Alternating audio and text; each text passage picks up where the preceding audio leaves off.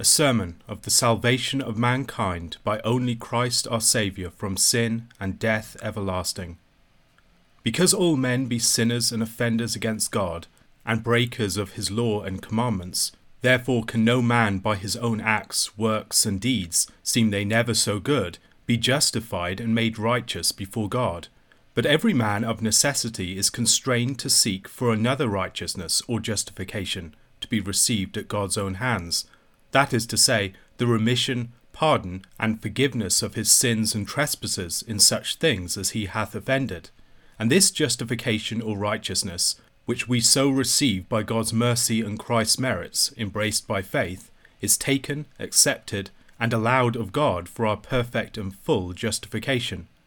For the more full understanding hereof, it is our parts and duty ever to remember the great mercy of God, how that, all the world being wrapped in sin by breaking of the law, God sent his only Son, our Saviour Christ, into this world to fulfill the law for us, and by shedding of his most precious blood, to make a sacrifice and satisfaction, or, as it may be called, amends to his Father for our sins, to assuage his wrath and indignation conceived against us for the same, insomuch that infants, being baptized and dying in their infancy, are by this sacrifice washed from their sins, brought to God's favour, and made his children, and inheritors of his kingdom of heaven. And they, which in act or deed do sin after their baptism, when they turn again to God unfeignedly, they are likewise washed by this sacrifice from their sins, in such sort that there remaineth not any spot of sin that shall be imputed to their damnation.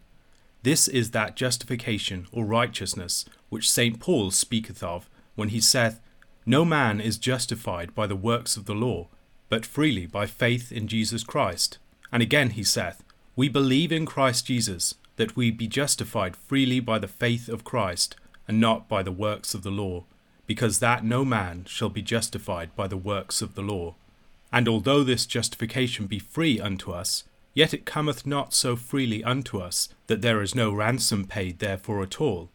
But here may man's reason be astonied, reasoning after this fashion. If a ransom be paid for our redemption, then it is not given us freely. For a prisoner that payeth his ransom is not let go freely. For if he go freely, then he goeth without ransom. For what is it else to go freely, than to be set at liberty without payment of ransom? This reason is satisfied by the great wisdom of God in this mystery of our redemption, who hath so tempered his justice and mercy together, that he would neither by his justice condemn us unto the everlasting captivity of the devil and his prison of hell, remediless for ever without mercy, nor by his mercy deliver us clearly without justice or payment of a just ransom, but with his endless mercy he joined his most upright and equal justice. His great mercy he showed unto us in delivering us from our former captivity, without requiring of any ransom to be paid, or amends to be made upon our parts, which thing by us had been impossible to be done. And whereas it lay not in us that to do, he provided a ransom for us, that was, the most precious body and blood of his own most dear and best beloved Son, Jesus Christ, who besides his ransom fulfilled the law for us perfectly. And so the justice of God and his mercy did embrace together, and fulfill the mystery of our redemption. And of this justice and mercy of God knit together speaketh St. Paul in the 3rd chapter to the Romans. All have offended, and have need of the glory of God, but are justified freely by his grace, by redemption which is in Jesus Christ, whom God hath set forth to us for a reconciler and peacemaker through faith in his blood, to show his righteousness. And in the 10th chapter, Christ is the end of the law unto righteousness to every man that believeth. And in the 8th chapter, that which was impossible by the law, inasmuch as it was weak by the flesh, God sending his own Son in the similitude of sinful flesh, by sin damned sin in the flesh, that the righteousness of the law might be fulfilled in us, which walk not after the flesh, but after the Spirit. In these foresaid places the apostle toucheth specially 3 things, which must go together in our justification. Upon God's part, his great mercy and grace. Upon Christ's part, justice, that is, the satisfaction of God's justice, or the price of our redemption by the offering of his body and shedding of his blood, with fulfilling of the law perfectly and thoroughly. And upon our part, true and lively faith in the merits of Jesus Christ, which yet is not ours, but by God's working in us, so that in our justification is not only God's mercy and grace, but also his justice, which the apostle calleth the justice of God, and it consisteth in paying our ransom and fulfilling of the law. And so the grace of God doth not shut out the justice of God in our justification, but only shutteth out the justice of man, that is to say, the justice of our works, as to be merits of deserving our justification. And therefore St. Paul declareth here nothing upon the behalf of man concerning his justification, but only a true and lively faith, which nevertheless is the gift of God, and not man's only work without God. And yet that faith doth not shut out repentance, hope, love, dread, and the fear of God, to be joined with faith in every man that is justified, but it shutteth them out from the office of justifying, so that although they be all present together in him that is justified, yet they justify not all together. Nor that faith also doth not shut out the justice of our good works, necessarily to be done afterward of duty towards God. For we are most bounden to serve God in doing good deeds commanded by him in his holy scripture all the days of our life. But it excludeth them, so that we may not do them to this intent, to be made good by doing of them. For all the good works that we can do be unperfect, and therefore not able to deserve our justification. But our justification doth come freely, by the mere mercy of God, and of so great and free mercy that, whereas all the world was not able of themselves to pay any part towards their ransom, it pleased our Heavenly Father, of his infinite mercy, without any our desert or deserving, to prepare for us the most precious jewels of Christ's body and blood, whereby our ransom might be fully paid, the law fulfilled, and his justice fully satisfied, so that Christ is now the righteousness of all them that truly do believe in him. He for them paid their ransom by his death. He for them fulfilled the law in his life, so that now in him and by him every true Christian man may be called a fulfiller of the law, forasmuch as that which their infirmity lacketh, Christ's justice hath supplied. Ye have heard of whom all men ought to seek their justification and righteousness, and how also this righteousness cometh unto men by Christ's death and merits. Ye heard also how that 3 things are required to the obtaining of our righteousness, that is, God's mercy, Christ's justice, and a true and a lively faith, out of the which faith springeth good works. Also before was declared at large that no man can be justified by his own good works, because that no man fulfilleth the law according to the full request of the law. And St. Paul in his epistle to the Galatians proveth the same, saying thus, If there had been any law given which could have justified, verily righteousness should have been by the law. And again he saith, If righteousness be by the law, then Christ died in vain. And again he saith, You that are justified in the law are fallen away from grace. And furthermore he writeth to the Ephesians on this wise, By grace are you saved through faith, and that not of yourselves, for it is the gift of God, and not of works, lest any man should glory. And to be short, the sum of all Paul's disputation is this, that if justice come of works, then it cometh not of grace, and if it come of grace, then it cometh not of works. And to this end tendeth all the prophets, as St. Peter saith in the 10th of the Acts. Of Christ all the prophets, saith St. Peter, do witness, that through his name all they that believe in him shall receive the remission of sins, and after this wise to be justified, only by this true and lively faith in Christ, speaketh all the old and ancient authors, both Greeks and Latins, of whom I will specially rehearse 3, Hilary, Basil, and Ambrose. St. Hilary saith these words plainly in the 9th canon upon Matthew, Faith only justifieth. And St. Basil, a Greek author, writeth thus, This is a perfect and a whole rejoicing in God, when a man avaunteth not himself for his own righteousness, but knowledgeth himself to lack true justice and righteousness, and to be justified by the only faith in Christ. And Paul, saith he, doth glory in the contempt of his own righteousness, and that he looketh for the righteousness of God by faith. These be the very words of St. Basil. And St. Ambrose, a Latin author, saith these words, This is the ordinance of God, that he which believeth in Christ should be saved without works, by faith only, freely receiving remission of his sins. Consider diligently these words: without works, by faith only, freely we receive remission of our sins. What can be spoken more plainly than to say that freely, without works, by faith only, we obtain remission of our sins? These and other like sentences, that we be justified by faith only, freely and without works, we do read oft times in the most best and ancient writers, as besides Hilary, Basil, and St. Ambrose before rehearsed, we read the same in Origen, St. Chrysostom, St. Cyprian, St. Augustine, Prosper, Ecumenius, Photius, Bernardus, Anselm, and many other authors, Greek and Latin.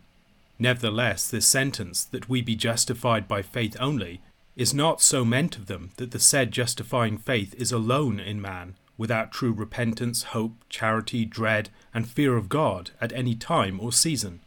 Nor when they say that we be justified freely, they mean not that we should or might afterward be idle, and that nothing should be required on our parts afterward. Neither they mean not so to be justified without our good works, that we should do no good works at all, like as shall be more expressed at large hereafter. But this saying, that we be justified by faith only, freely, and without works, is spoken for to take away clearly all merit of our works, as being unable to deserve our justification at God's hands, and thereby most plainly to express the weakness of man and the goodness of God, the great infirmity of ourselves and the might and power of God, the imperfectness of our own works, and the most abundant grace of our Saviour Christ, and thereby wholly for to ascribe the merit and deserving of our justification unto Christ only, and his most precious bloodshedding. This faith the Holy Scripture teacheth. This is the strong rock and foundation of Christian religion. This doctrine all old and ancient authors of Christ's church do approve. This doctrine advanceth and setteth forth the true glory of Christ, and beateth down the vain glory of man. This whosoever denieth is not to be counted for a true Christian man, nor for a setter forth of Christ's glory, but for an adversary of Christ and his gospel, and for a setter forth of man's vain glory. And although this doctrine be never so true, as it is most true indeed, that we be justified freely without all merit of our own good works, as St. Paul doth express it, and freely by this lively and perfect faith in Christ only, as the ancient authors used to speak it, yet this true doctrine must be also truly understood and most plainly declared, lest carnal men should take unjustly occasion thereby to live carnally after the appetite and will of the world, the flesh, and the devil. And because no man should err by mistaking of this doctrine, I shall plainly and shortly so declare the right understanding of the same, that no man shall justly think that he may thereby take any occasion of carnal liberty to follow the desires of the flesh, or that thereby any kind of sin shall be committed, or any ungodly living the more used. First, you shall understand that in our justification by Christ, it is not all one thing, the office of God unto man, and the office of man unto God. Justification is not the office of man, but of God, for man cannot make himself righteous by his own works, neither in part, nor in the whole, for that were the greatest arrogancy and presumption of man that Antichrist could set up against God, to affirm that a man might by his own works take away and purge his own sins, and so justify himself. But justification is the office of God only, and is not a thing which we render unto him, but which we receive of him, not which we give to him, but which we take of him, by his free mercy, and by the only merits of his most dearly beloved Son, our only Redeemer, Saviour, and Justifier, Jesus Christ, so that the true understanding of this doctrine, we be justified freely by faith without works, or that we be justified by faith in Christ only, is not that this our own act, to believe in Christ, or this our faith in Christ, which is within us, doth justify us and deserve our justification unto us, for that were to count ourselves to be justified by some act or virtue that is within ourselves. But the true understanding and meaning thereof is that although we hear God's word and believe it, although we have faith, hope, charity, repentance, dread, and fear of God within us, and do never so many good works thereunto, yet we must renounce the merit of all our said virtues of faith, hope, charity, and all our other virtues and good deeds, which we either have done, shall do, or can do, as things that be far too weak and insufficient and unperfect to deserve remission of our sins and our justification. And therefore we must trust only in God's mercy, and in that sacrifice which our High Priest and Saviour Christ Jesus, the Son of God, once offered for us upon the cross, to obtain thereby God's grace and remission, as well of our original sin in baptism, as of all actual sin committed by us after our baptism, if we truly repent and turn unfeignedly to him again. So that, as St. John the Baptist, although he were never so virtuous and godly a man, yet in this matter of forgiving of sin he did put the people from him, and appointed them unto Christ, saying thus unto them, Behold, yonder is the Lamb of God, which taketh away the sins of the world. Even so, as great and as godly a virtue as the lively faith is, yet it putteth us from itself, and remitteth or appointeth us unto Christ, for to have only by him remission of our sins or justification, so that our faith in Christ, as it were, saith unto us thus, It is not I that take away your sins, but it is Christ only, and to him only I send you for that purpose, forsaking therein all your good virtues, words, thoughts, and works, and only putting your trust in Christ. It hath been manifestly declared unto you that no man can fulfil the law of God, and therefore by the law all men are condemned, whereupon it followed necessarily that some other thing should be required for our salvation than the law, and that it is a true and a lively faith in Christ, bringing forth good works and a life according to God's commandments. And also you heard the ancient authors' minds of this saying, Faith in Christ only justifieth man, so plainly declared, that you see that the very true meaning of this proposition, or saying, we be justified by faith in Christ only, according to the meaning of the old ancient authors, is this: we put our faith in Christ, that we be justified by him only, that we be justified by God's free mercy and the merits of our Saviour Christ only, and by no virtue or good work of our own that is in us, or that we can be able to have or to do, for to deserve the same, Christ himself only being the cause meritorious thereof. Here you perceive many words to be used, to avoid contention in words with them that delight to brawl about words, and also to show the true meaning, to avoid evil taking and misunderstanding. And yet, peradventure, all will not serve with them that be contentious, but contenders will ever forge matters of contention, even when they have none occasion thereto.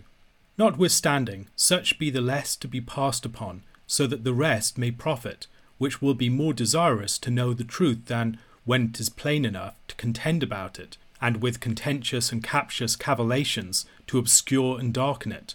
Truth it is that our own works do not justify us, to speak properly of our justification,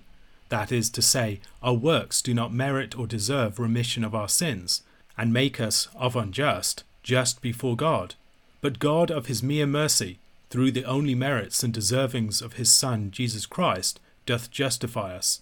Nevertheless, because faith doth directly send us to Christ for remission of our sins, and that by faith given us of God we embrace the promise of God's mercy, and of the remission of our sins, which thing none other of our virtues or works properly doeth. Therefore Scripture useth to say that faith without works doth justify, and forasmuch that it is all one sentence in effect to say, faith without works, and only faith doth justify us, therefore the old ancient fathers of the Church from time to time have uttered our justification with this speech, only faith justifieth us, meaning none other thing than St. Paul meant when he said, faith without works justifieth us. And because all this is brought to pass through the only merits and deservings of our Saviour Christ, and not through our merits, or through the merit of any virtue that we have within us, or of any work that cometh from us, therefore, in that respect of merit and deserving, we forsake, as it were, altogether again faith, works, and all other virtues. For our own imperfection is so great, through the corruption of original sin, that all is imperfect that is within us, faith, charity, hope, dread, thoughts, words, and works, and therefore not apt to merit and deserve any part of our justification for us. And this form of speaking we use in the humbling of ourselves to God, and to give all the glory to our Saviour Christ, which is the best worthy to have it. Here you have heard the office of God in our justification, and how we receive it of him freely, by his mercy, without our deserts, through true and lively faith. Now you shall hear the office and duty of a Christian man unto God, what we ought on our part to render unto God again, for his great mercy and goodness.